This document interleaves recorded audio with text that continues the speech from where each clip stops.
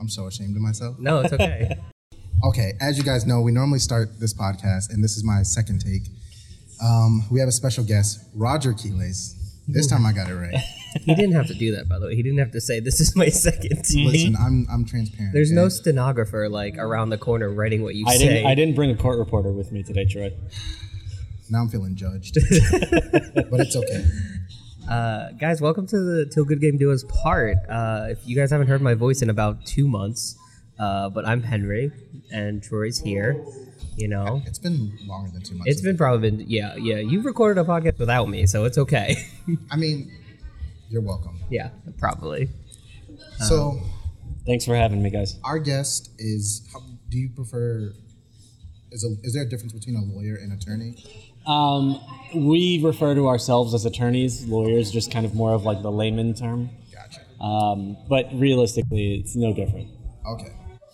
So we have an attorney with us here today as our guest, and we're going to talk about esports, the law, and his background with esports and video games in general. So I'm going to start off with the most blatant question. Mm-hmm. What got you into law? Funny story. I think I was 4 at the time. My dad was watching a movie, and I had, waddled into the room as 4-year-olds do. And there was a guy in the movie who was driving like a cherry red Lamborghini. And I was like, that's a really nice car.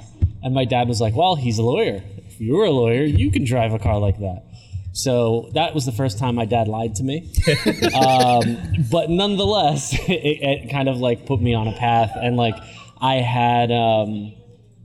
always had kind of just like as a kid had said that I wanted to be a lawyer because I just kind of kept with that. And then it wasn't really until college that I did mock trial, which is oddly enough even where I met my wife, who's not a lawyer, thank God. And I kind of just started falling in love with it and took it from there. So from there I went to law school. After law school, graduated, took the bar. Here we are. At what point did you realize like your dad lied to you? Like about that red car? About the red car? Yeah. Very early on. Did you confront him about it? Were you like... Every day. You lied to me. No, you know what it is obviously like there are those attorneys and there's certainly a very broad spectrum in terms of what attorneys do, in terms of what attorneys make for a living, and so on. And the things that you would have to do and the work that you would have to do and the type of clients you would have to have and the type of life you would have to get that is really just so not me. So even though I realized pretty early on and probably high school-ish that like, yeah, that's not a real thing or it's movie magic, so to speak. Yeah. I think also a lot of the time it depends on it's always like you have these plans and then life happens. Right, exactly. You met your wife, right. you have a baby and it's like it's almost like it's not fit to have the fancy cherry red car. Listen, I would like to see my house as opposed to just, sleeping at the desk every day. And I think it's certainly a lot of fun. Do you still have dreams or nightmares about getting that red car? Oh no! I mean, like at the end of the day, like I'm very much an entrepreneur. I'm very much a hustler. So in my mind, that cherry red Lambo will happen. It's just a matter of like doing it the way I want to do it to be able to get there, as opposed to taking the quote unquote shortcut of selling my soul to the corporate law firm, which that's just not me. Gotcha. So when you first started out, you started off in sports law, correct? Mm-hmm. Where? Well, no. So I started out my practice doing sports and business work. Mm-hmm. When I first started out as an attorney, I was actually working for a judge in downtown Brooklyn. And then I went from there to a small commercial litigation firm, basically doing like breach of contract lawsuits and everything else. And then left that, started my own practice where I was doing like sports and business work. Okay. So what was the transition from like sports law into esports law? It was relatively simple. So at the time, this was 2014. Started my practice on Cinco de Mayo 2014. Yeah, I had to remember the date. That was just an easy one. And at the time, I had some contacts that were NCAA athletes that were just looking to start businesses, but keep themselves away from the long arm of the NCAA. So it was a lot of like compliance stuff with respect to that. On the business side, it was startups. It was hey, I have I'm a mom and pop business. We're photographers, or we're starting up this company and we need to get our contract straight and everything else. So lo and behold, about 5 months after I started the practice, I had an article come across one of my social media timelines about a League of Legends player in Europe that was getting just completely railroaded by his team, and that just kind of started the wheels turning. I had always known of what I then found out was termed esports. I had always known of it as people playing StarCraft in Korea, because I played a lot of StarCraft growing up, but never really knew that it had expanded beyond that. So that was just like kind of eye-opening to me back then. And I started doing a lot of digging and doing a lot of research that led to networking. Networking led to, hey, these people are facing all the same problems that I've been dealing with in other contexts, because basically the sports stuff as well as the startup stuff was just completely blended together into what esports was at the time. And so the transition was really simple. It was a lot of very similar work already. I definitely had to learn more of the esports ropes, so to speak, at the time. Just familiarizing myself with like league structures, games, different rules involved, and so on and so forth, just to really get up to speed and say, okay, these are the various issues presented. These are the things that we need to address. These are the things that we haven't yet crossed. These are the roads we haven't yet crossed, but we're getting there. So let's start, trying to protect ourselves from any sort of future issues, and then kind of growing that along.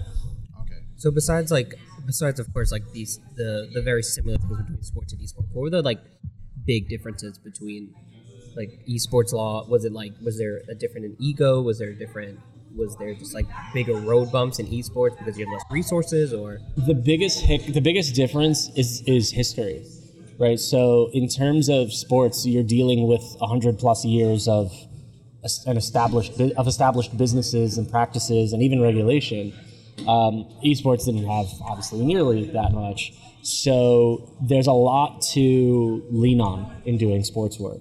Whereas with respect to esports, it's a little bit of a hodgepodge, right? Like it's not quite sports, it's not quite entertainment, it's not quite media. But what is it? It's its own thing. So there are things that we can pull from all of these different elements, but we need to find a way to make them fit together. And that's really where people like myself fit in, is saying like, look, this is we're applying existing law to industry-based knowledge more so than anything else. Aside from that, your league structures are completely different. Your power dynamics are vastly different in terms of like player, team, league. Here you also have the lovely addition of having a developer involved, which you wouldn't have in traditional sports. So that also is a serious monkey wrench into that power dynamic equation. So definitely some significant differences. But at the end of the day, when it comes down to, player and team, it's very similar. Especially, I would say, when I first came into this space, so way back now till the tail end of 2014, it looked like, or it felt like what I had known of basically pre-unionization baseball, right? So like 1960s, sort of right on the cusp of the Curt Flood Act and pressing that issue to the Supreme Court.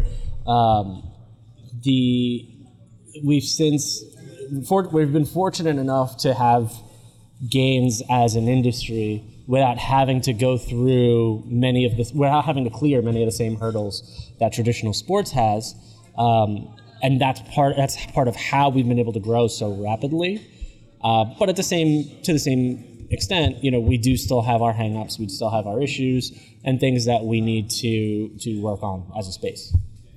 With you mentioning like traditional sports not having a developer and games having it, what you said they throw a monkey wrench into the law of it. What can you expand on that a bit more? Like, Sure. What exactly do they like prevent you from doing, or even allow you to do? So the key difference between traditional sports and esports is the fact that no one owns a sport, right? No one owns baseball. That's what allows baseball to be played in North America, Korea, Caribbean, Latin America, Taiwan, Japan, and all have very separate leagues that owe no allegiance to. They don't owe allegiance to any higher body.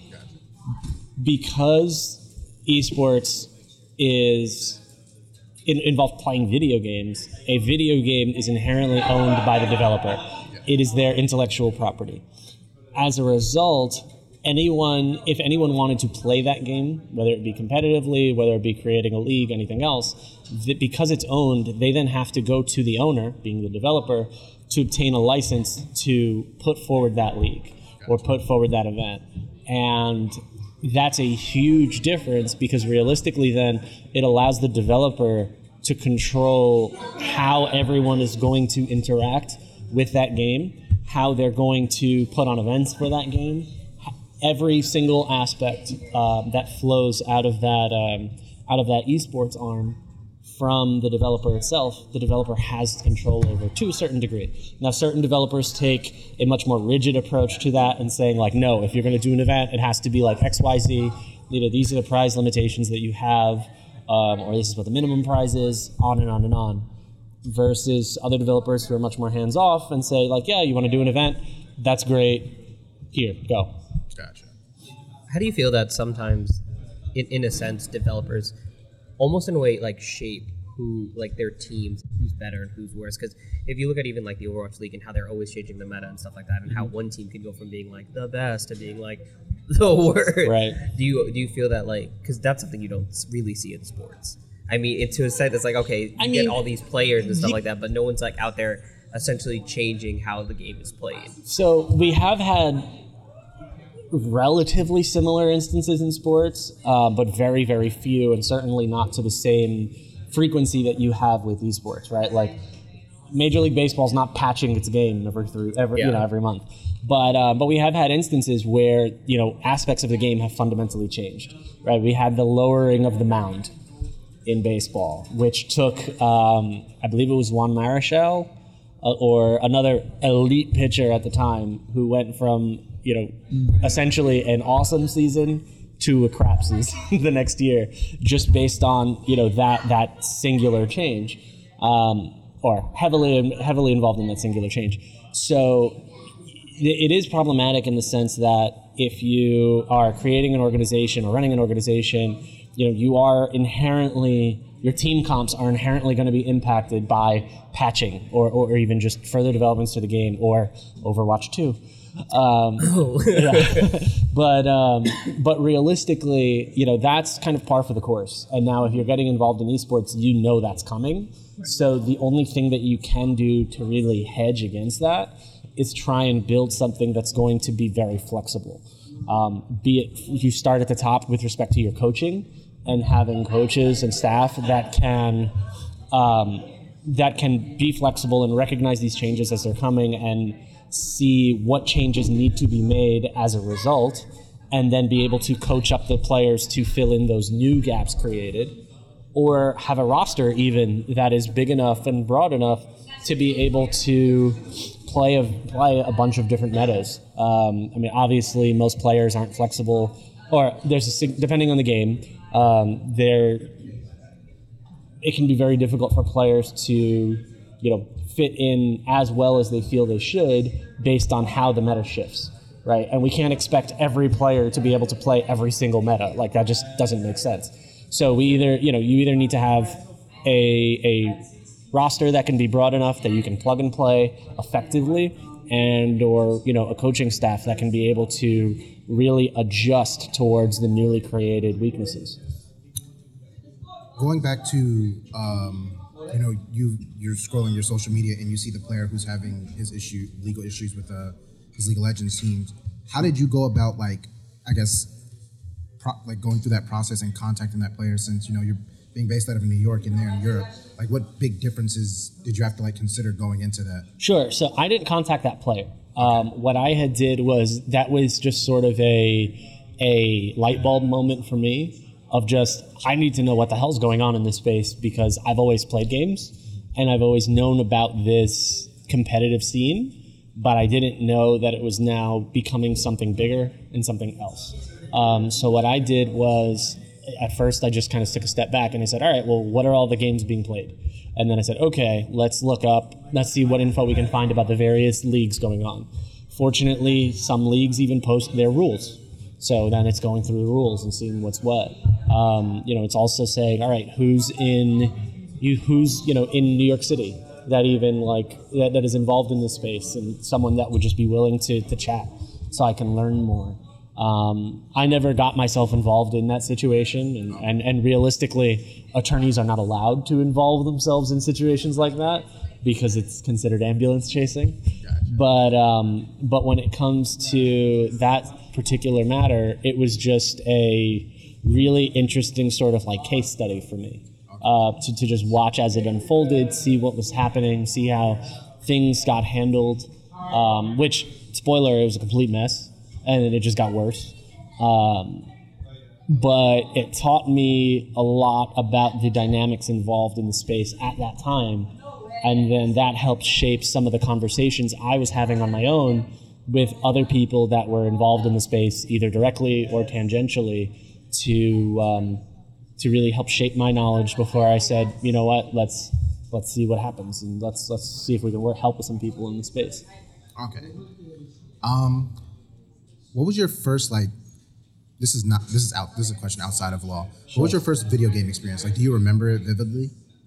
I remember one of my earliest memories was sitting down on the living room floor watching my dad play Legend of Zelda and Tiger Heli on Nintendo, and me trying and dying very, very often.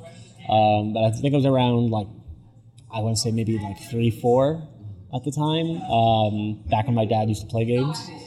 And that was easily my earliest experience. Was your dad supportive of you playing games, or was it kind of like you get an hour every night kind of thing? And oh no, I mean, it was never really any issue. He had played his Nintendo, which then became my Nintendo. He stopped playing around Sonic because it just got too fast for him. He was like, Dad, I'm going to be an attorney. It's fine. I got this. It's fine. No, I mean, my parents always really emphasized my schoolwork and homework and everything else. So, as long as I took care of everything I needed to, they never had any issue with me playing games. That went from that Nintendo to a Game Boy to a Sega to 32X and a Sega CD to PlayStation, and N64 first, then PlayStation, then PlayStation 2, PlayStation 3, PlayStation 4, and so on. Were there any titles that had a major impact for you, that you can remember growing up? My favorite game growing up was Super Mario 3. Played a hell of a lot of that. That also kind of came out around the time where I wasn't absolute garbage at games anymore. So I was probably 5-ish, 5, 6. And that was fun. That also was one of the earliest 2-player games that I remember. That one definitely holds a place for me. So this kind of made me think of something. So you were just talking about how when I was 5, 6, I was still good at games. Mm-hmm. How do you feel about, or what is your take on what esports players should be doing post gaming? Because Troy and I have talked about this a lot. I'm very much into just franchise yourself. You see Ninja out there. He's got pants. He's got shirts. He's got this. He's got a Fortnite skin now. Mm-hmm. How do you feel what is the best way to not keep kind of this a steady income, be happy with what you're doing, and still be involved in gaming? What is that in your dream scenario? What would be the path that you would recommend to an esports player? Realistically, it depends on what they want to do, right? Every player is different. Some want to stay attached to the games, some don't. I've had players with college degrees who left the game and went and worked in the industry furthest possibly away from esports. I have others that have gotten involved with their organizations in one capacity or another, whether as staff or an analyst or coaching. There's certainly a lot of experience that they've gotten, especially in the continued professionalization of the space, that is valuable, and especially if they want to stay around the game. I mean, we've seen now players go to what we've traditionally looked at as sponsors and been sort of gaming reps for them, but working for the company as opposed to just streaming on their own and being sponsored by them. And I think that insight at every level is helpful, right? Because that player working for the sponsor can say, hey, this is what players care about when they're looking at when they're testing out a mouse or a keyboard. And this is what we care about in terms of sponsorships. This is what we like. This is what we don't like. This is what we want to do. This is what we don't want to do. So it really just depends on who they are as a person. All the players that I've worked with in a close capacity, that's been an ongoing conversation, and sort of gauging where they're at in their career, when they feel they'll hang up the mouse, and how we can start preparing them for that transition outwards. Some will say, you know what, I want to just start streaming more and build that up and see if I can just stream. That works for some, but it's a very different animal. I don't think streaming's for everyone. I don't think everyone can become Ninja. It's really personality dependent, and really dependent on what their interests are. I mean, you also if you personality, you take Tony Romo when he retired from the Cowboys, and now he's an analyst, and everyone's like, I hated him on the Cowboys, but he's fantastic really good as at an the analyst. desk. Yeah. So you're right. It is Absolutely. definitely all about the personality. Yeah. How do you? Sorry. Oh no, I was gonna say your question your answer led to a great segue for a question that I have is: are esports organizations talent agencies, or are they just like team organizations? Because we have like the whole issue with like Tfue. When I messaged you about like, hey, why are they moving this case from LA to New York when they're not even based out of there, but they're registered there? So like, from your standpoint, how do you view them? Are they talent agencies, or are they just like team organizations? Esports organizations are teams. Are their sports teams? They're also oftentimes separately media bodies, media entities. As far as talent agency goes, not really. I think certainly, we've had years ago, and it's way less common now, situations like the Tfue one, where you have teams that were actively looking for deals to work their players into, and players potentially getting a cut of that. That creates a very, very fuzzy situation as to whether or not they constitute a talent agency or what. And then even that might change based on state law and where they're particularly looking.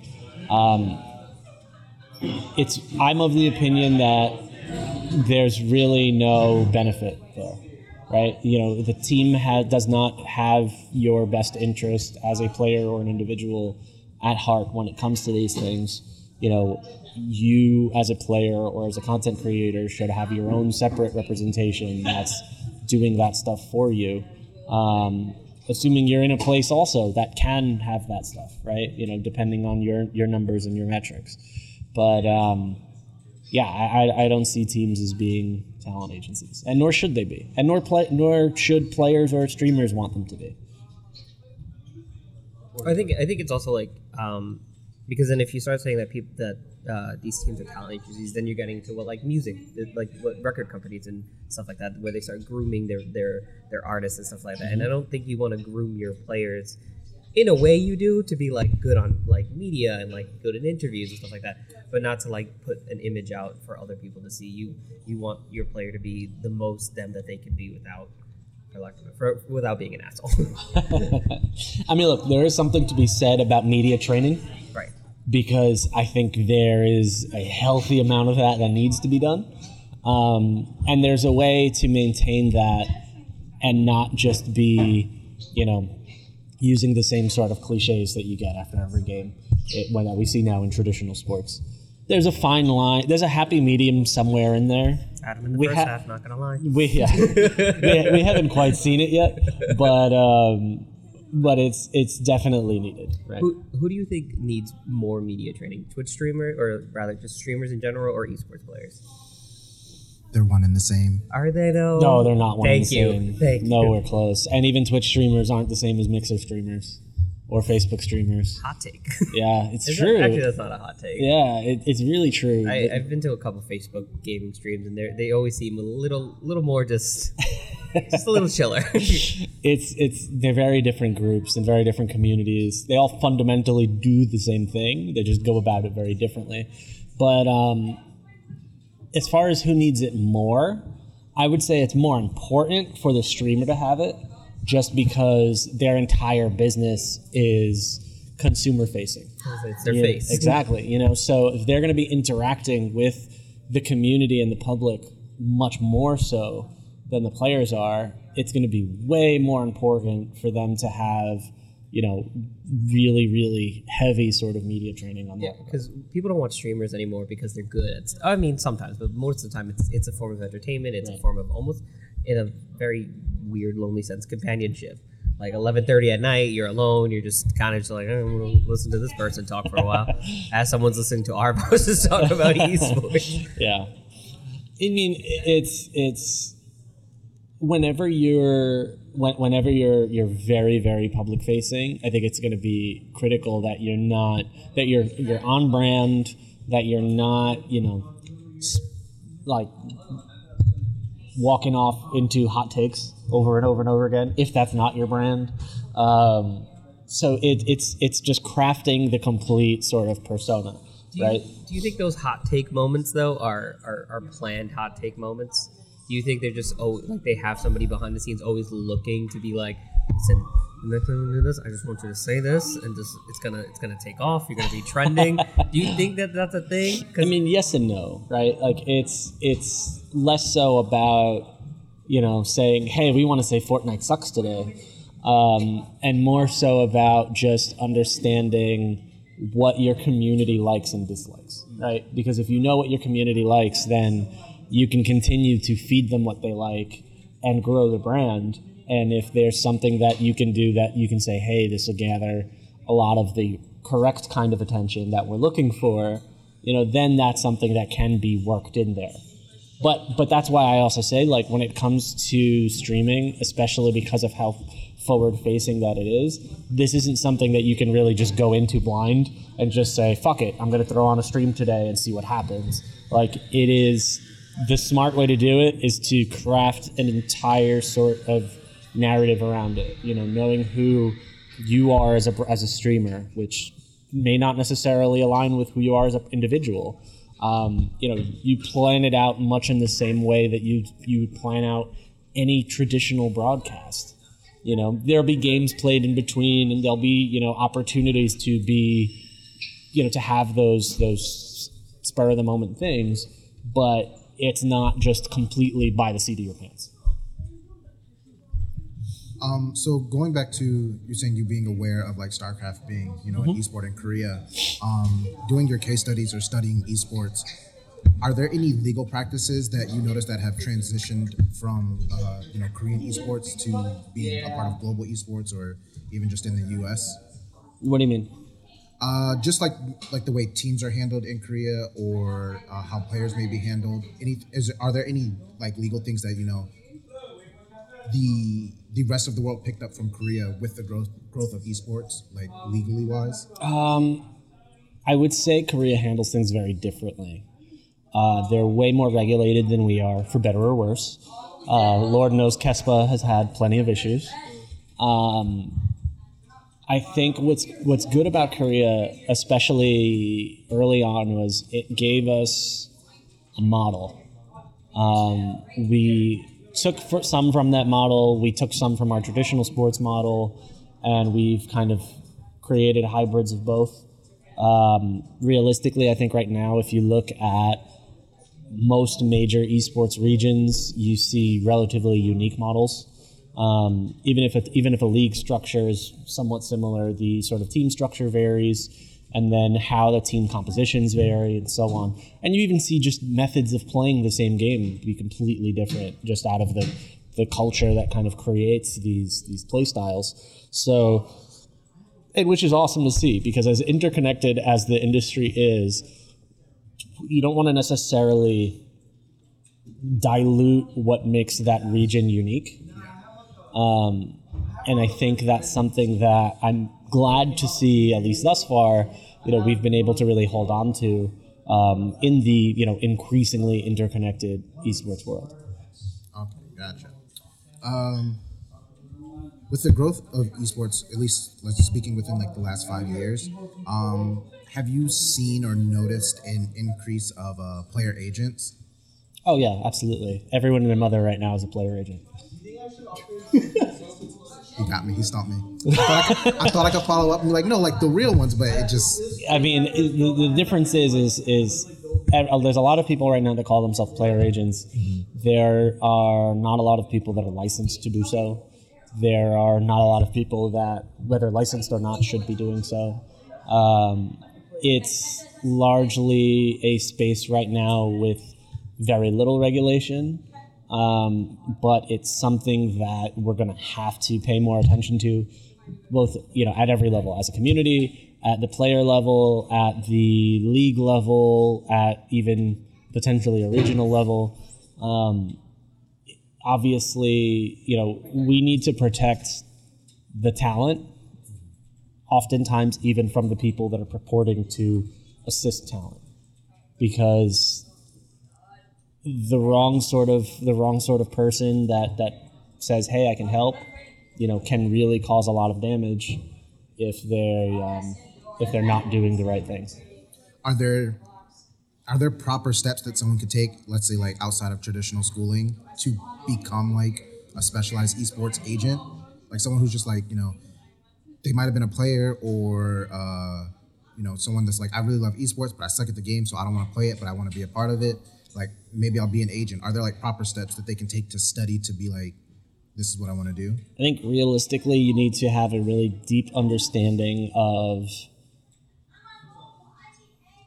not only connection. Oh, you need to have a really deep understanding of how the space works, first and foremost.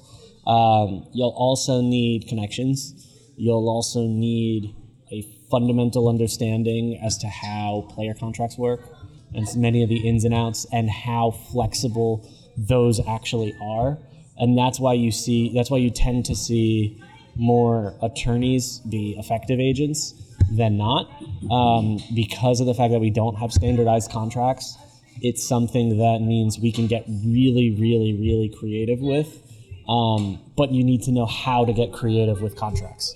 And that's where sort of the schooling comes into play, as well as just the real life experience, because if you show 5 people a contract and 2 of them are lawyers, the 2 attorneys may have various different ways or offer structures or anything else that they can come up with, whereas the other 3 may just be looking to try and edit that document itself. With everyone and their mother wanting to be the esports agents, is that a reason why we might see players signing to talent agencies more, because they feel like they're more protected within that agency from like outside people? With respect to, I think players are signing with talent agents more so now because they're starting to understand that they themselves are brands and that they need help, whether it be, more often than not, the agent's role really isn't in like offer acquisition. It's like mostly or most heavily going to be involved in getting the deal, working the deal, and getting the deal to a point that it's something comfortable that your client wants. It's something that you're definitely going to see more of, and you're going to continue to see more of. It's no different than, how athletes gravitated towards having talent agents as well. As their space professionalized and they started realizing there's more at stake, then it's saying, all right, it feels worth it for me now to have someone help. Gotcha. So a big thing on my mind. You mentioned NCAA and players and trying to see what they can get away with and stuff. It mostly made me think of a television show where it's just an episode about him. He's being like not an agent, but he's just being the in between regulating person, and he's getting them like free cars and stuff like that. What is kind of and that's what I really want to ask you. What is the biggest sort of blunder you've seen a player make? No names, obviously, but like either in sports or in esports. Say a name. Don't say a name. Like, have you seen someone been like, Okay, well, I can. A significant blunder of sorts on the sports side that just happened, which would say he's the Astros. Oh no, not I thought you were even going to say the Astros. I think I read the article he's referring to. not even that. But realistically, we saw after the collegiate NCAA title game for football, where Odell Beckham was walking around the locker room and shaking people's hands with $100 bills in it. And allegedly the money was fake. Allegedly it was real. Certainly if it's real, that's all sorts of NCAA violations for the program as well as the athletes. That just reeked of, like, you should know better. What the hell are you doing? Yeah, I mean, I'm a Jets fan, so. Remember when Plexico Burr shot his foot? But yeah, that was certainly a head-scratching moment. On the esports side of things, and this was quite some time ago, it was a player I was assisting who, prior to me working with him, had been convinced by the team that there were all sorts of documents that he had to sign that were far above and beyond his contract, that basically were all contracts unto themselves, where the player would then be giving back certain things from his contract and so on and so forth. They really didn't have any sort of reason to do so other than just being greedy. And the player at the time, not knowing any better, did it. And that was a fight and a half, just as a means of extricating that player from that situation. But it's something of like, look, at the time it was largely a space, or the player mentality at the time was very much so, look, I'm just happy to play games and get paid for it. And, I didn't necessarily think that this would be a problem, or, they told me this would be fine, or just, misplaced trust. Where do you think that sort of that dream of like, I'm getting paid to play video games started? Do you think it started like not even in gaming? Do you think because a lot of people say like that whole idea of I'm making entertainment and I'm making money off of it kind of started with like YouTube, like it's like the internet money sort of trend started. Do you think that's where it started? Do you think sort of like Twitch coming in, or like being like, hey, you can get paid for this? Like, where do you think that sort of started? And when hard do you think, to say. And I was okay, when do you think it turned a little toxic? Really hard to say. I mean, gaming's been toxic forever. Like it's always been toxic. I mean, yeah. I mean, you're yelling at your screen by yourself. And calling your own screen like a bitch, and it's like, or your best friend if you're playing Halo too. I mean, yeah. Yeah, or your best friend if he, mind controls your SCV and then takes off and builds Terran in the other corner of your map. That's a deep cut. Yeah, that is a deep cut. Especially in No Rush 20. Then you got to fight off 2 races. There's somebody besides me listening right now who's like, I got that. But yeah, really hard to say as to like when I guess there's sort of like the light bulb moment of like, hey, I can make money playing video games. It probably was YouTube. I mean, Lord knows we've had, even prior to the YouTube boom, we had Quake tournaments going on for forever.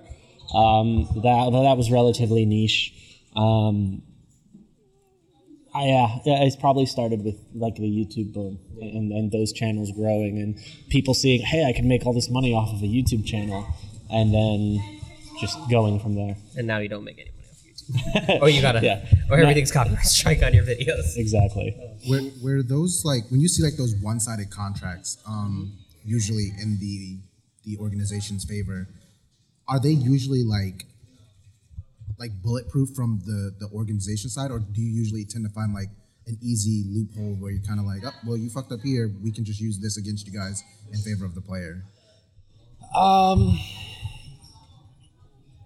I will say that I've still yet to see a bulletproof esports player contract, point blank.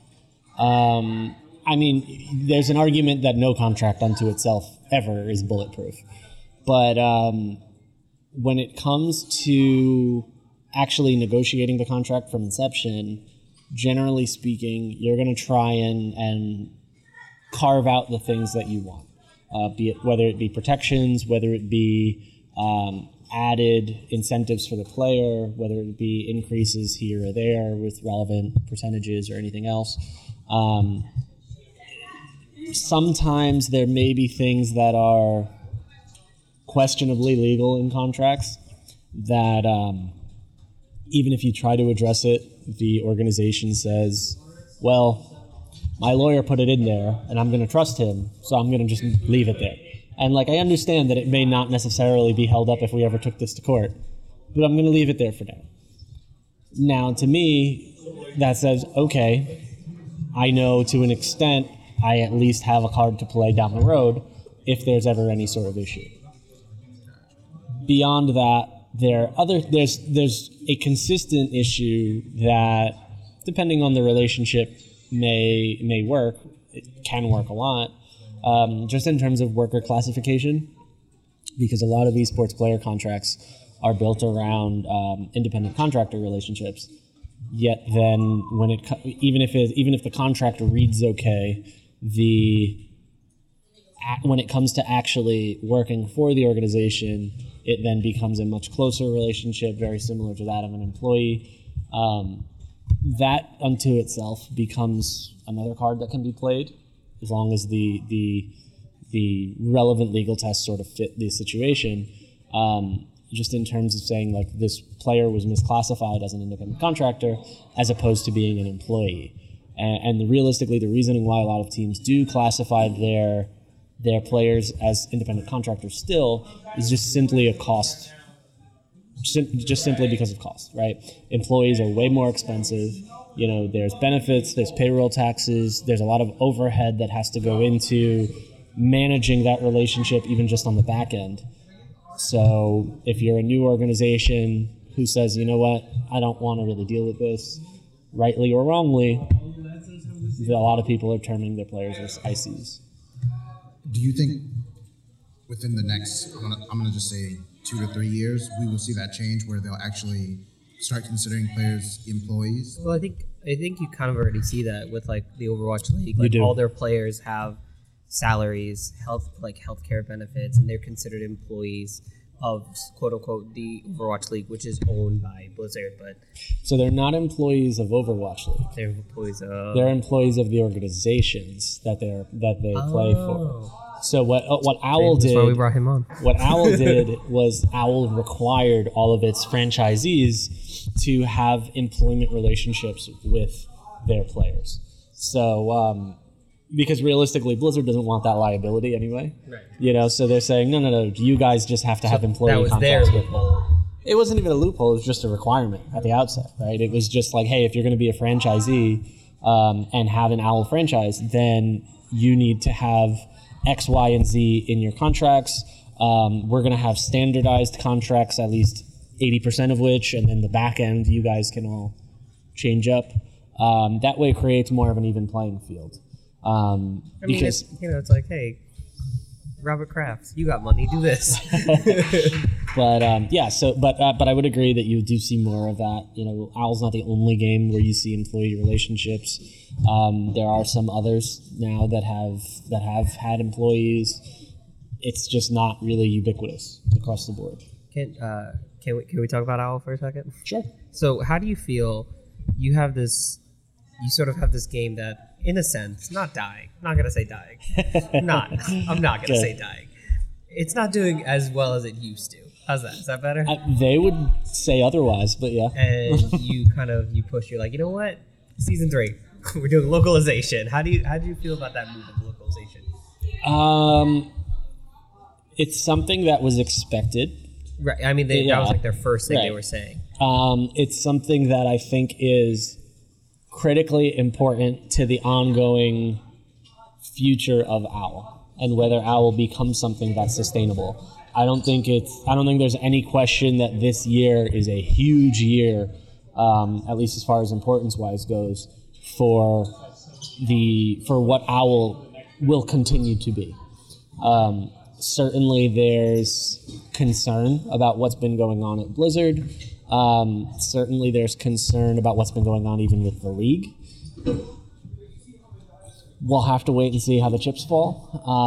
I know realistically, there's also even been very public concern by staff in OWL on Twitter about how players and organizations and everyone are going to handle the constant traveling. It's going to be interesting. It's gonna be rough. Yeah. Listen, I'm not. Are you gonna be at Hammerstead ballroom to go watch? I'm sure I will at some point. Just walk and be like, oh, cool. I'm sure I will at some point. I went to OWL Finals. Was it season 1 that they did at Barclays? Barclays. That was actually very nice. It was well done. It was. It's very weird to go to it's very weird for me to go to an esports event and literally just watch 2 teams. It felt different because I've been to the Counter-Strike at Barclays Center. Yeah. And you go and it feels very different and it feels like a different vibe. And you go to Overwatch League and then DJ Khaled is playing and you're like, what's happening? I don't know what's happening. I'm still gonna hate that moment. I mean, you know what? Like that wasn't it for me. It was what was weird was it didn't feel like an esports event. Did it feel quick to you? Quick? Like, yeah. Oh, absolutely. It was you blinked and it was over. Yeah, day 2, we walked in like an hour and a half. Half hour, yeah. I was like, oh, okay, it's done. There's confetti flying on me. Exactly. But it felt like a sporting event more than anything else. It just seemed very different. Which, I mean, look, that's what Blizzard was always going for, right? Like Scoots always loves to say that OWL termed itself the NFL of esports. You go to a football game, you only see 2 teams play. Sure. You're not going to see everyone else. Granted, it's not something that we're necessarily used to, but I'm all for innovation and seeing how things work and if things work and so on. I would say OWL was the first, for me anyway, to have sort of these like when Grand Finals were coming around, they were advertising the playoffs. They had these commercials of just the player montages and the swooping cameras and the music in the background and all that stuff. And I was like, wow, that's like Super Bowl stuff right there. Do you think the organizations overpaid for those Overwatch League spots? Look, man, we asked the real questions here. For OWL and Call of Duty, what? I mean, hindsight is always 20/20, right? I don't have any indication as to what their financials look like or anything else at this point. I know there have been a ton of reports about how the owners aren't thrilled with what's been going on. So for that reason, I'm sure that there's a little bit of second guessing. I think the more interesting, not more interesting, but the clearer indication to me of possibly overpaying was on the COD side of things, because OWL, it was a newer game. You didn't have a very long-standing established competitive system. No one quite knew what Overwatch esports would be.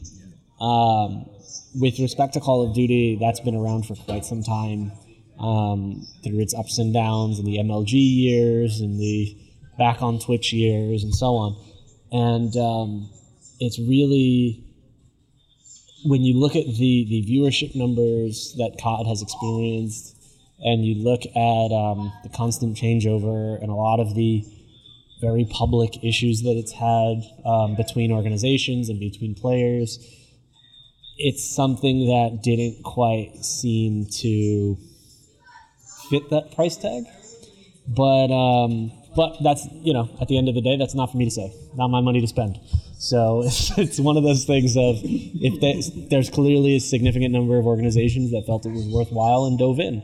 The most telling thing to me was you had the person that basically was the poster child of Call of Duty esports being Nadeshot, owner now of 100 Thieves, who made it very clear that he was not paying that much money for a Call of Duty franchise. And I was like, yep, that tells me all I need to know. Do you think do you find it weird that usually like when, like how you're saying the investors aren't, you've seen reports that investors aren't necessarily happy with, their return on their investment. Do you think that could be because we see so often like the people who own these entities like reporting their like own numbers, so we don't really know like what the true numbers are? I mean, it could be a lot of things. I think at that point, it's basically just kind of speculation. Whether it be that there's funny numbers involved, whether they were oversold on what their returns would be, or how quick their returns would be, or what, that's on them. But I think there's a lot of potential reasons why they could be upset. We'll have to wait and see. I mean, fortunately, Owl has been at least structurally relatively stable. We've only had one organization or one ownership group change over in the Outlaws, but outside of that, I think it'll be very interesting to see sort of moving forward, because let's be real, in terms of the constant traveling and everything else, costs are going to go up. And if costs are going up, that means organizations need to be making more money to try and offset those costs. So part of why I say like this year is going to be really critical is, even just in terms of like financial sustainability, organizations now need to really start churning some revenue, whether that be through homestands or anything else. But if there doesn't seem to be a workable revenue model, and this is just esports at large, then people aren't going to stay involved.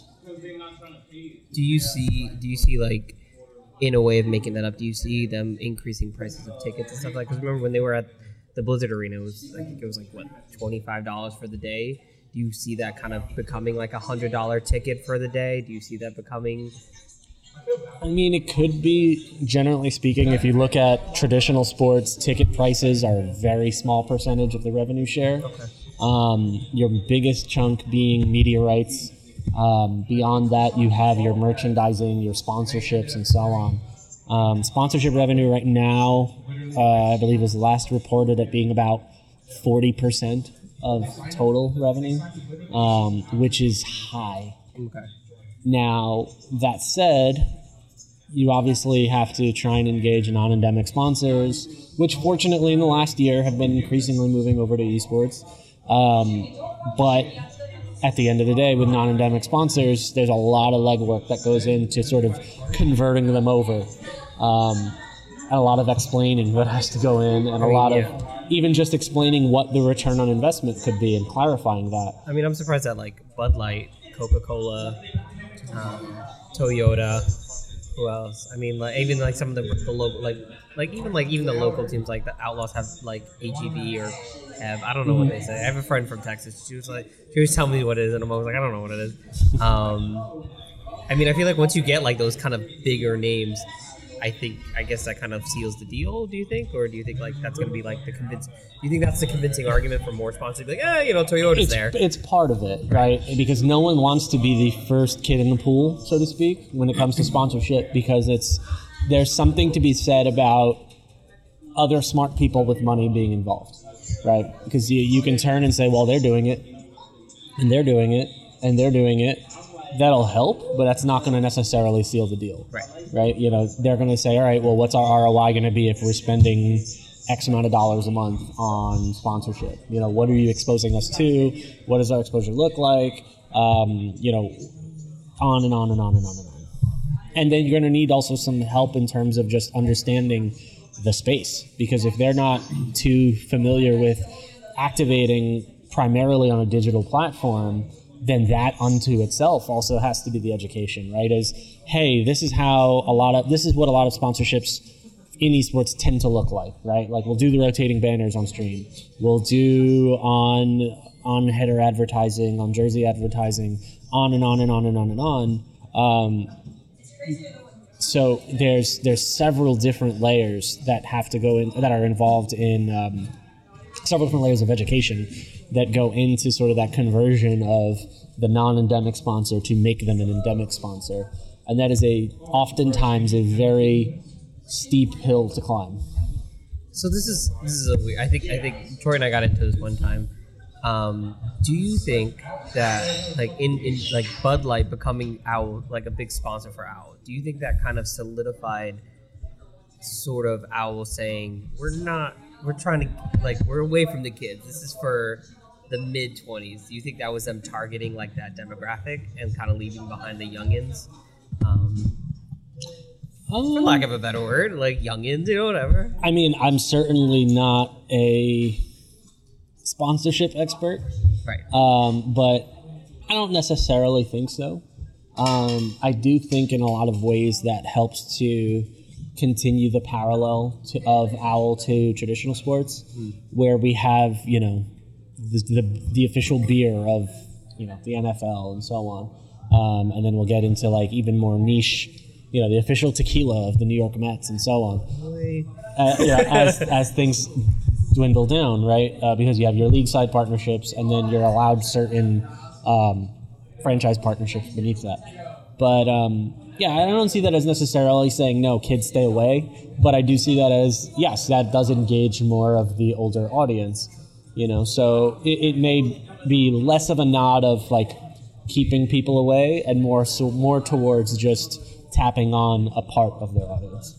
Listen, The Rock is coming out with a tequila in March. Can he sponsor something? I don't care if it's Call of Duty. Just throw your name in there. Be like, here's my tequila. Call of Duty kids do not need tequila. I can tell you that right now. So they do need Mountain Dew.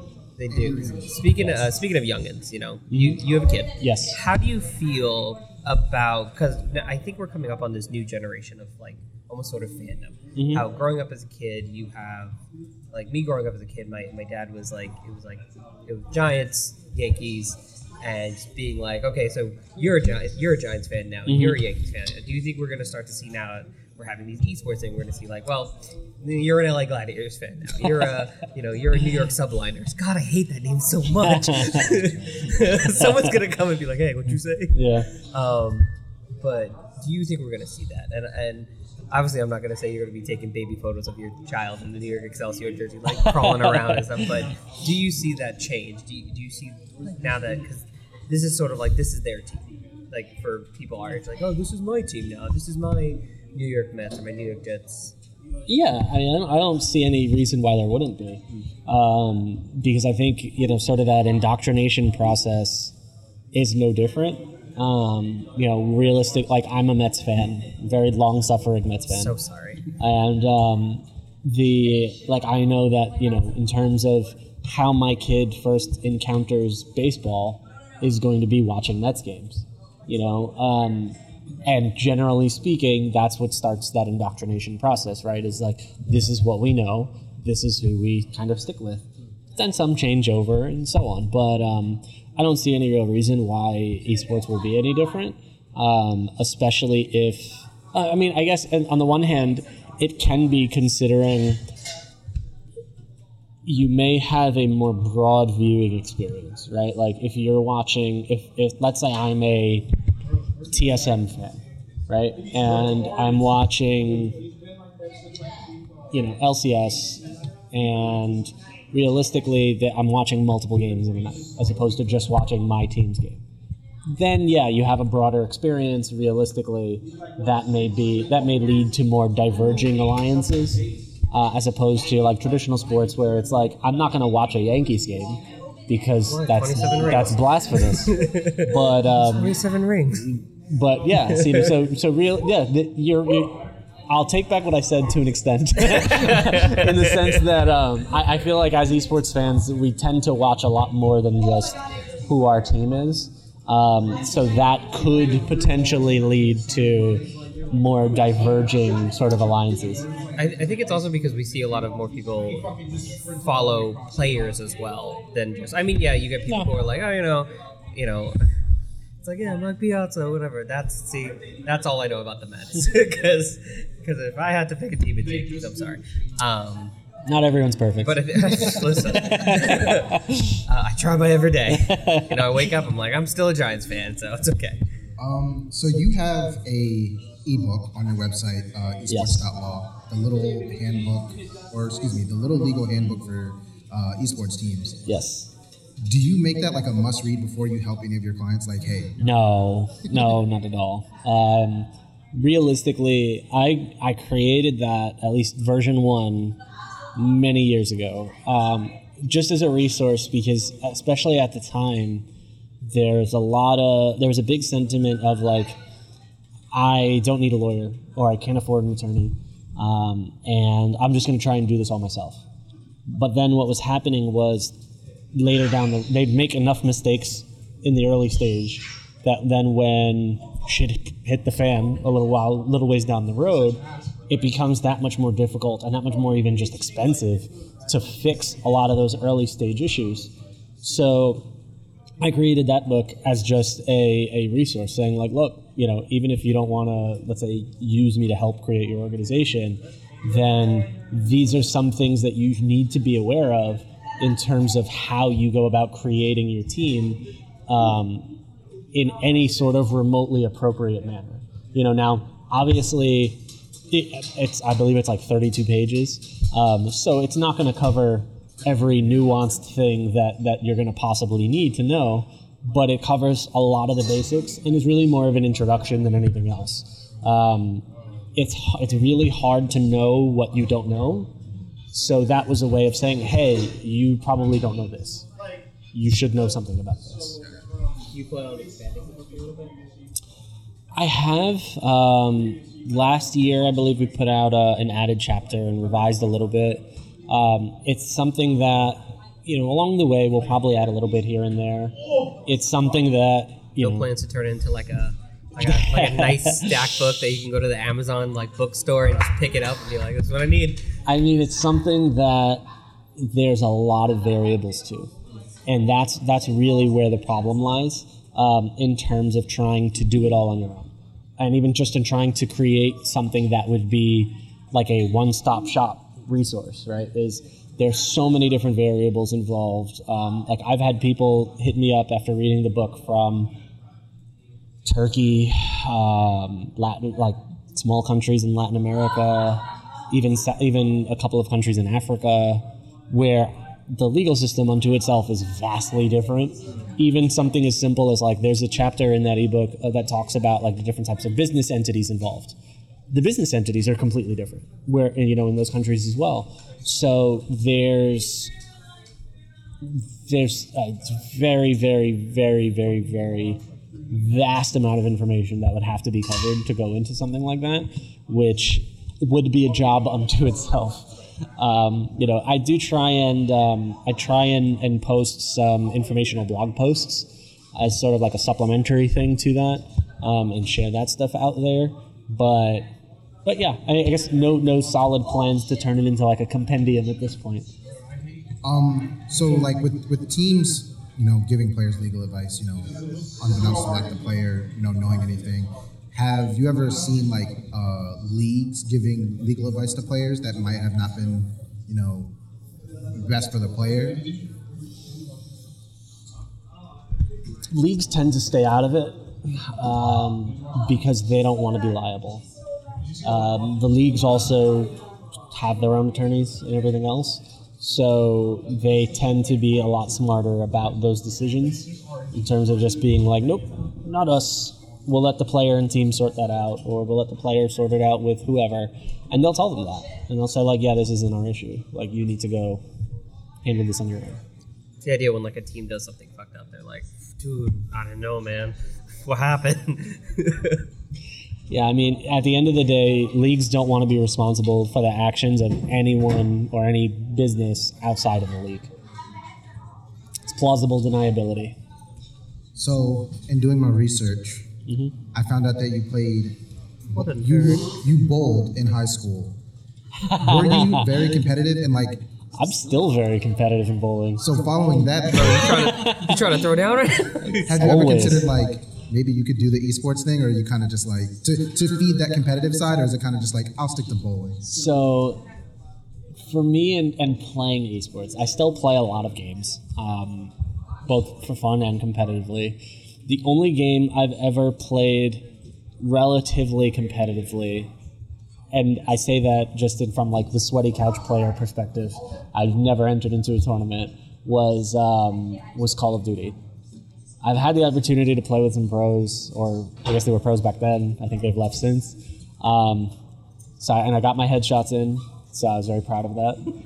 But outside of that, like I don't have the time to just sit and grind for 8 hours a day. But I guess other competitive. I played competitive Pokemon when I was 11. Like card game or video? No, Blue. Okay. Look at you.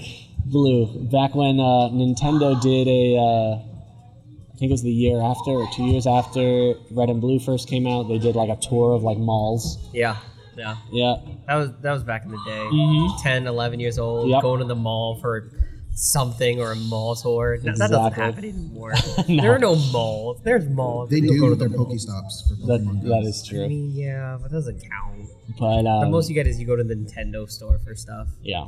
But when it comes to playing like a lot of competitive esports, I try not to, just because me playing games was always me like getting away from work. So it's one of those situations of like, you make pizza all day, you don't want to go home and order pizza for dinner. But I still play a ton of games. Call of Duty being the only like esport that I still relatively play often. And I still bowl every Thursday night. Do you see kind of this is a little off topic, but it's kind of similar Mm. for player base? Do you see a little bit different of an attitude depending on what sort of video game background they're coming from? Like if you have like an FGC player, if you have a shooter player, if you have like a league player, do you see a little bit difference in their ego and their attitude? Are they like Absolutely. more sociable, or Yeah, are they 1000%. scarier? every game brings its own community, right? Right. And that community has its own demographics, and those demographics shift, and they shift pretty significantly depending on the games that you're looking at. You do see attitudes differ. You do see backgrounds differ. You do see levels of scariness, as you said, differ. But that's part of what makes it fun. Like there's Layers something of for fear. everyone.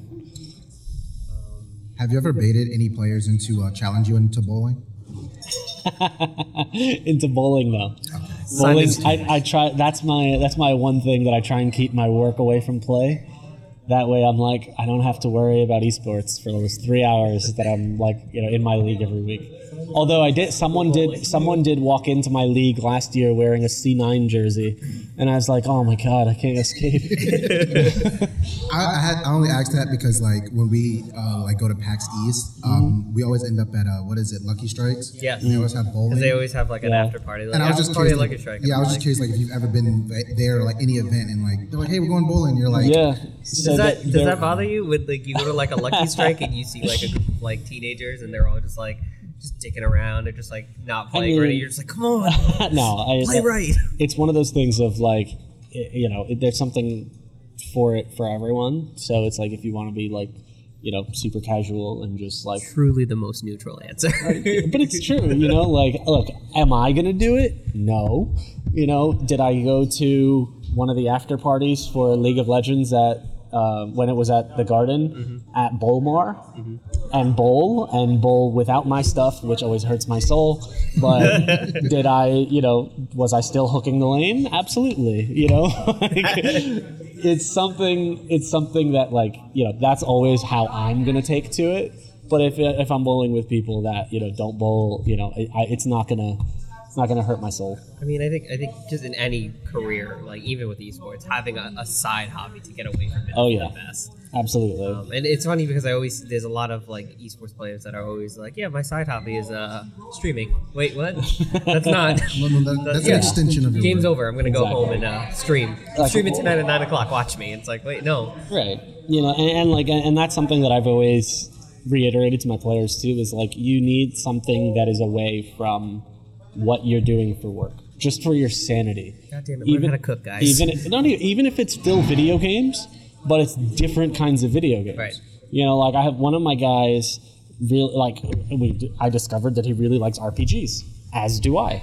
So Tokyo Mirage Sessions. just so came out again. we'll just talk about like there'll be we'll talk business and we're like, all right, so have you played Fallout 76? Yeah, what do you think? Or what are you playing nowadays? And you're kind of going into that. They like to play games anyway, do something different. If you don't, you're going to burn out. If you burn out, you're not going to be as good as you'd like to be, which is then going to make you burn out more. So take your time off, take your time away from the work and the games, and just be and enjoy yourself, whatever that means to you. That's a good life. Like even just like whether you're playing video games for a living, whether you're an attorney, a nurse, if you're Troy. Yeah, my career's not that special. Listen, my big downtime activity for the last month has been Pokemon and picking up Sword, and then just being like, all right, screw it, let's do raids for 3 hours. Oh, you're playing Sword? Yeah. Good man. You excited for the DLC? Interested to see what the DLC is gonna look like. Actually, how do you feel about a lot of people being like, this is bullshit? So, I didn't okay. pay for like a whole, like, how do you feel about that whole, So- the negative side of Pokemon right now? Because there's a lot of there's people. a lot of negative side of Pokemon, even just leading up to Sword and Shield. Right. I was really hesitant as a result to play because everyone just dogging it, and they're like, oh, it's so easy, and on and on and on, to which they were right, but then I actually enjoyed playing it, right? So I was like, there's definitely things here that I haven't gotten from previous Pokemon games that I actually like, and there are several like just quality of life upgrades that they've made that are significantly different. Yeah, I mean the last Pokemon game I played before Sword was X and Y. No, not X and Y.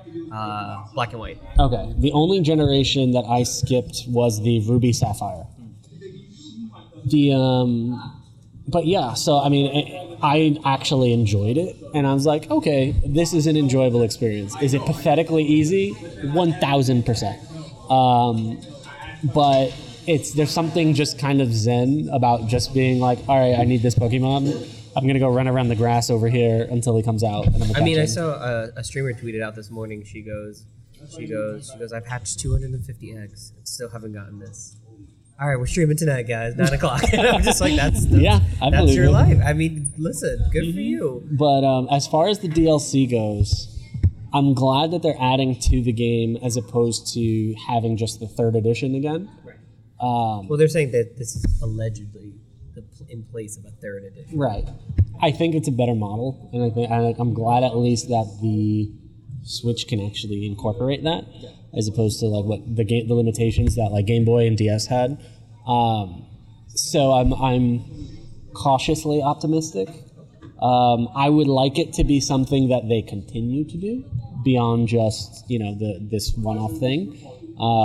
Keep it a game that just lives and evolves over time. I have no problem with that. Even if it's at the cost of whatever the expansion pass is. So you said you're a fan of RPGs. Is that Yes. just like the Fallout, Skyrim sort of things? Or are you more so like turn-based? JRPGs. Yes. I gotta know. Because like the game that like literally still sits in my home, my mother's home. What actually just came out back in Long Island. Is Legend of Dragoon still perfectly just like minted. And a lot of people are like, it's not even that great of a game. I'm like, you shut your mouth. That is a good game. And I'm like, it's my game. What is your quote unquote game that not like, oh, your first game or anything, but just like the game that like if you just went on eBay every now and then, you're like, how much is this? So there's one game that I own multiple copies of. Okay. The only game I own multiple copies of is Final Fantasy VII. There it is. How do you feel about the remake? And also, how do you feel about the remake being delayed?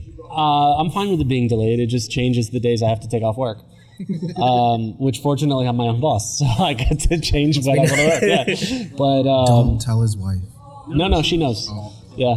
One of the fortunate Communication is things. key. One of the fortunate things about working in esports is like the wife can no longer give me crap about playing games because she'll come in and she'll be like, "What are you doing?" And I'm like, "Research." Yeah, it's research. It's what it is. Hey, But baby's in the papoose, just like research. listen, the night my son was born, Oh, no. I introduced him to what I said was the second most important man in his life, which was Super Mario. I had my Switch at the hospital. He sat in my lap, and I was like, showed him Odyssey. Did you see? This is very off topic. Did you see that tweet that somebody was like, yeah, they were like, how old is Mario? Who's older, Mario or Luigi? And like Nintendo was like, Mario's older, but only by like 3 minutes because they're twins. And somebody was like, they're twins. I did end up seeing that, and I was just like, I didn't see that, but I thought I knew that. I never knew that. I thought I knew I'm that. not that deep into that lore. I was playing Altered Beast as a child. Mario lore runs very deep. Like a lot of people were like, "What were you playing?" I played Mario. I played Altered Beast. That's Altered a little Beast violent was for a solid. child. It's fine. I used to play Altered Beast at my cousin's house. I never had it, but yeah. So this is like a little bit more on topic question. How do you feel about like now that esports is sort of like branching out and they're sort of cornering this market in some way of like the streetwear sort of style? Do you think that that's like boxing them into a corner, or do you feel like they can back out whatever they want? I think, Or do you feel like they're kind of pushing some fans away with that? Because I did hear I was at PAX one time, and as you could tell, I dressed very, streetwear, whatever, and I was wearing like a random streetwear company, and then like a beanie and like joggers, and some kid walked by me, and he was just like, "Oh, you see, they're the guys that are ruining gaming for us," and I was like, "What the fuck?" Do you feel that like the streetwear guys, the hype beast guys are like, is that? How do we break that stigma? Because I don't think you think that they're ruining gaming. Unless you do, No. then I'm like, oh shit. Well, I gotta go. no, not at all. I think there's a place for everyone in gaming, right? Like which is part of why we have like the PAXs, the TwitchCons, and so on. As far as streetwear goes, I think it's smart because it's engaging a part of the community that was already in the community and just going elsewhere for those items, right? So it's why would you, if you can service them directly, why have them go elsewhere? Well, I think those people also just they want to stay like under the radar. Like I don't want them to know. Yeah, but also I think too, from the organizational side, it's smart just in terms of diversifying, Right. And growing the brand. Because realistically, then if you're growing your brand, then you're building more brand equity. Then there's a level of cool to you and a level of actual brand identity, which brand identity then helps in terms of pitching a story to a sponsor, because sponsors care about your brand identity because they want to know what you stand for. So if you have a brand identity that aligns with what their brand identity is, it makes a lot more sense just from a story perspective of how you can activate that together, and it helps start bridging that gap of, hey, you're a non-endemic, but hey, I'm like you. Right. I mean, it's like when they had Zed, the DJ Zed, he wore like a New York Excelsior jersey that everyone was like, holy shit, and then like it became this whole thing, and then they really pushed on that for like a month or two straight, just like, and I guess that was also, as you said, like a way and means of pitching it to other people, like, look, fucking, you got this multi-million-dollar DJ, what's up? Yeah, exactly. I think org diversification is smart, right? Because even if one, it's a revenue stream when there is no quote-unquote model for what a successful esports organization revenue system looks like. It's also just diversification, right? Like, let's say the team goes up in, if 100 Thieves goes up as an organization, goes up in flames tomorrow, it can still continue on its streetwear brand, realistically. Yeah. Because that exists separately, though tied to the esports org. So it's smart. I don't see it as, for the people that are concerned about ruining gaming by involving streetwear. It's like realistically there are way bigger concerns that you should have about things that are ruining gaming. Yeah. You want to talk about like monetizing like everything, how about start with that as being a concern as opposed to just just creating some clothes. Is there anything in this coming year that you're looking forward to esports wise? It's just no. That's a hard one. I'm really interested to see what how the homestands go, with respect to OWL and COD. I think it's an interesting experiment. If it's successful, then certainly I think we can see probably a lot more of that globally, or a lot more adoption or attempts at adoption of that home and away sort of model. So in that sense, it's I'll be closely watching just to see how that goes, because I think that can be if it goes very well, that can certainly shift things. How do you feel about Philadelphia Fusion building a whole ass stadium for this?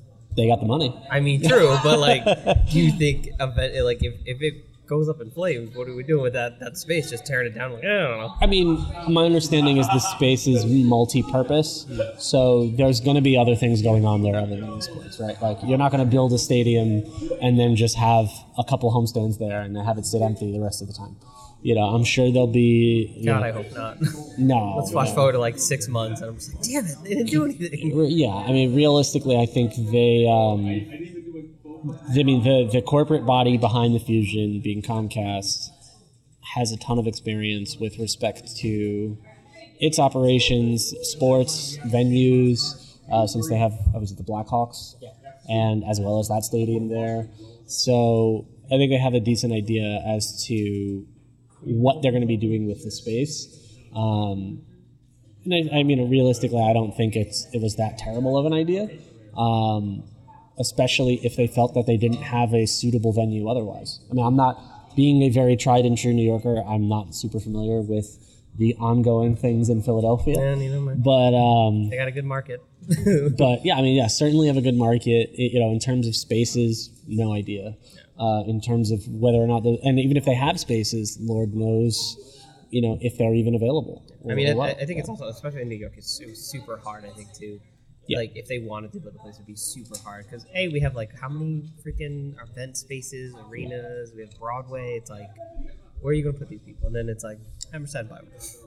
Yeah. How do you feel about that? That was an interesting one. I mean, I guess... I was half expecting it to be the PlayStation Theater, but... Yeah, it could be. But then they were like, Hammerstein Ballroom. It might be too Get small. your tickets. And I'm like, PlayStation Theater might be too small. I think the interesting thing is, and correct me if I'm wrong, none of the sports team owners are using their sports facilities for the actual home games, which I guess kind of makes sense just from a perspective of it probably costs more to operate that big facility than it would be to lease out whatever facility they're going to be using for these games. Yeah, I mean, the only time that we ever saw them, well, maybe I'm probably wrong, but somebody will correct me, and my voice disappeared. Is like the New York Mets. They used Citi Field for just like meet and greets. Yeah. 1 or 2 times for the team for New York Excelsior, but I haven't really seen much else.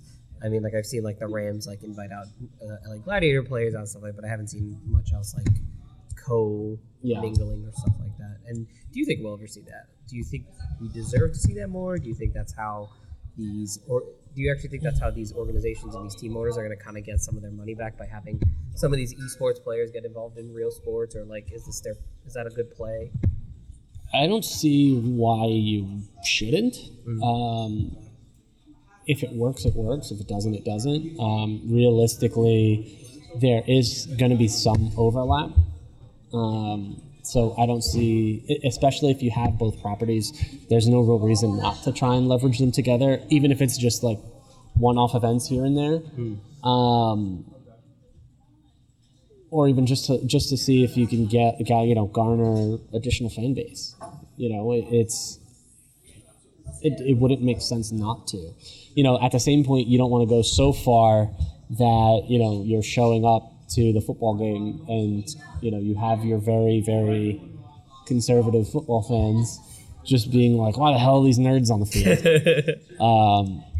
But at the same point, there is some demo overlap, so you might want to engage both and see in some capacity or another. It doesn't have to be having people there. It can be signage. It can be a lot of little different things, and sort of measure that along the way and see if there's some interesting sort of collabs that you want to do. That being said, Dana White, buy an esports team. UFC X esports. Do it. Make it happen. I want to see that happen with streamers before I see esports players. I want to see streamers fight. I mean, we already have YouTubers fighting. Yeah. You had the whole KSI Logan Paul, and then you had the KSI Logan Paul 2. That's true. Well, I have no further questions. I don't know if have you exhausted all your questions, Henry? Have I exhausted all my questions? No, I'm good. I mean, I guess what's your biggest advice for? You got to go with that cliche. Like, what's your biggest advice for esports players looking for? Because we always say on the show, like, count your money, read your contracts. Do you have anything else to add to that? Taxes. And do your taxes. God, do your taxes. Those are very solid points.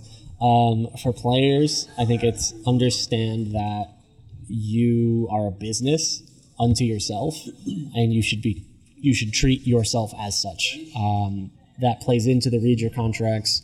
That plays into the do your taxes. It also plays into be smart about everything that you do. You're a brand, you're a business. You need to be very careful about how you put yourself forward. You need to be very careful about who you're working with and who's working with you, the deals that you're entering into, and build a team around you. Whether that be your own team in terms of advisors. That's attorneys, that's agents, that's CPAs, that's wealth advisors, and so on. Henry, I will allow you to do the honors of closing us out. Since he always gets on me about not letting him close out, and I did an interview without him, so... First off, Roger, thank you for coming on the podcast. Thank you for having me. Seriously. Guys, you've listened to Till Good Game Do Us Part. Thank you so much for listening, as usual. It's me, Henry, a.k.a. Media Mugly, joined by Troy, a.k.a. Shit, I don't gotta... You know what? One for me this week. Velvet Thunder. There it is. Velvet Thunder. Roger, a.k.a. I don't know. What do you want an AKA? No, I'm good. Okay. Yeah. As usual, you guys can follow us at Till GG Do Us Part on Twitter. You can follow me at HFrank on all the socials. Troy, they can follow you somewhere.